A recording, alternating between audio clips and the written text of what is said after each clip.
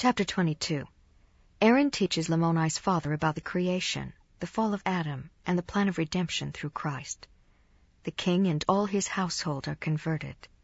How the land was divided between the Nephites and the Lamanites. Now, as Ammon was thus teaching the people of Lamoni continually, we will return to the account of Aaron and his brethren.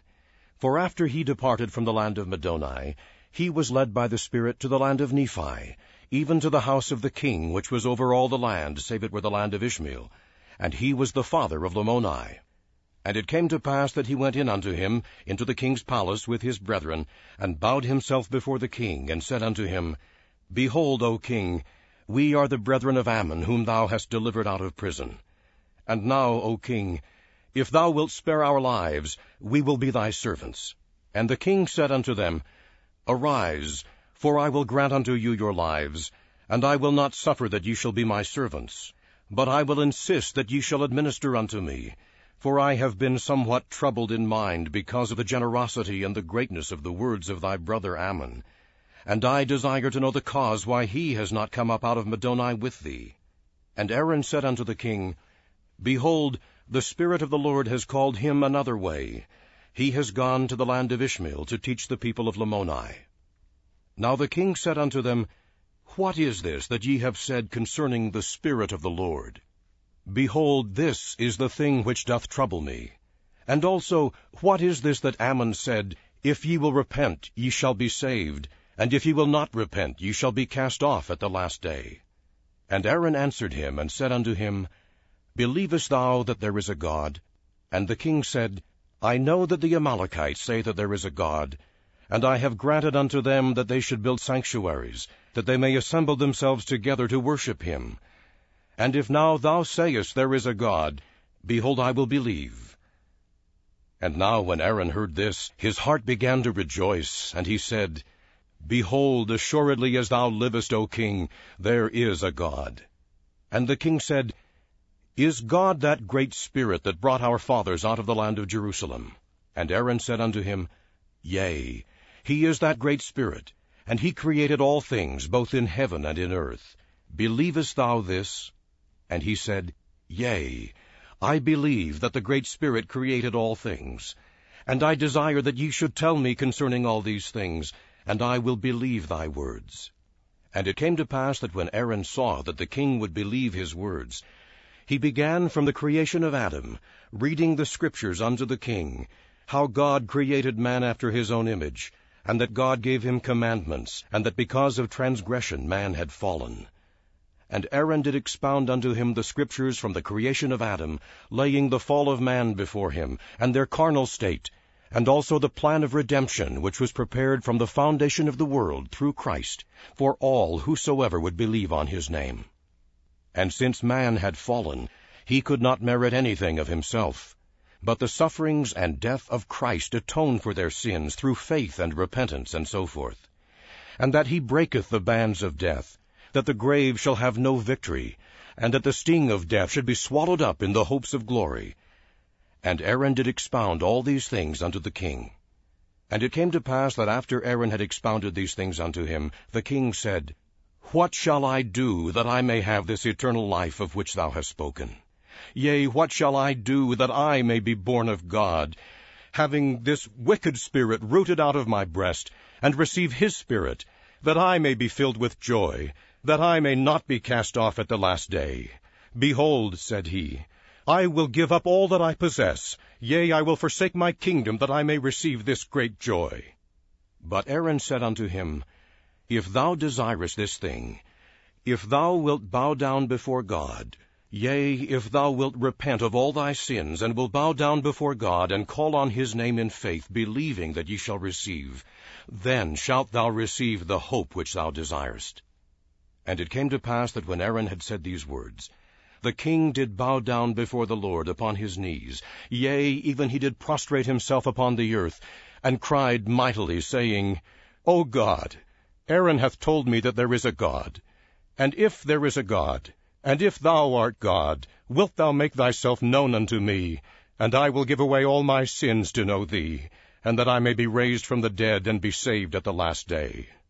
And now when the king had said these words, he was struck as if he were dead. And it came to pass that his servants ran and told the queen all that had happened unto the king. And she came in unto the king, and when she saw him lay as if he were dead, and also Aaron and his brethren standing as though they had been the cause of his fall, she was angry with them, and commanded that her servants or the servants of the king should take them and slay them. Now the servants had seen the cause of the king's fall, therefore they durst not lay their hands on Aaron and his brethren. And they pled with the queen, saying, Why commandest thou that we should slay these men, when, behold, one of them is mightier than us all? Therefore we shall fall before them.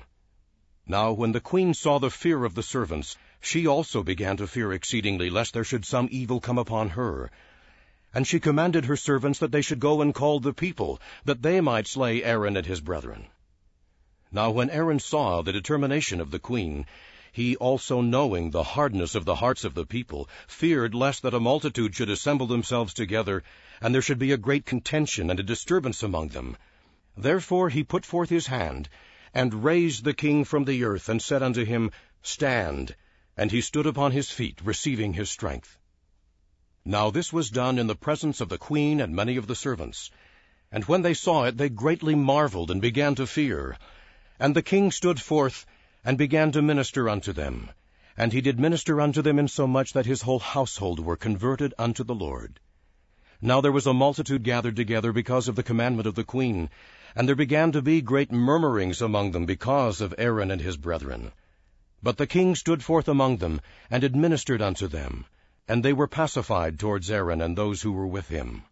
And it came to pass that when the king saw that the people were pacified, he caused that Aaron and his brethren should stand forth in the midst of the multitude, and that they should preach the word unto them. And it came to pass that the king sent a proclamation throughout all the land, amongst all his people who were in all his land, who were in all the regions round about, which was bordering even to the sea on the east and on the west, and which was divided from the land of Zarahemla by a narrow strip of wilderness, which ran from the sea east even to the sea west, and round about on the borders of the seashore, and the borders of the wilderness which was on the north by the land of Zarahemla, through the borders of Manti by the head of the river Sidon, running from the east towards the west. And thus were the Lamanites and the Nephites divided. Now the more idle part of the Lamanites lived in the wilderness, and dwelt in tents.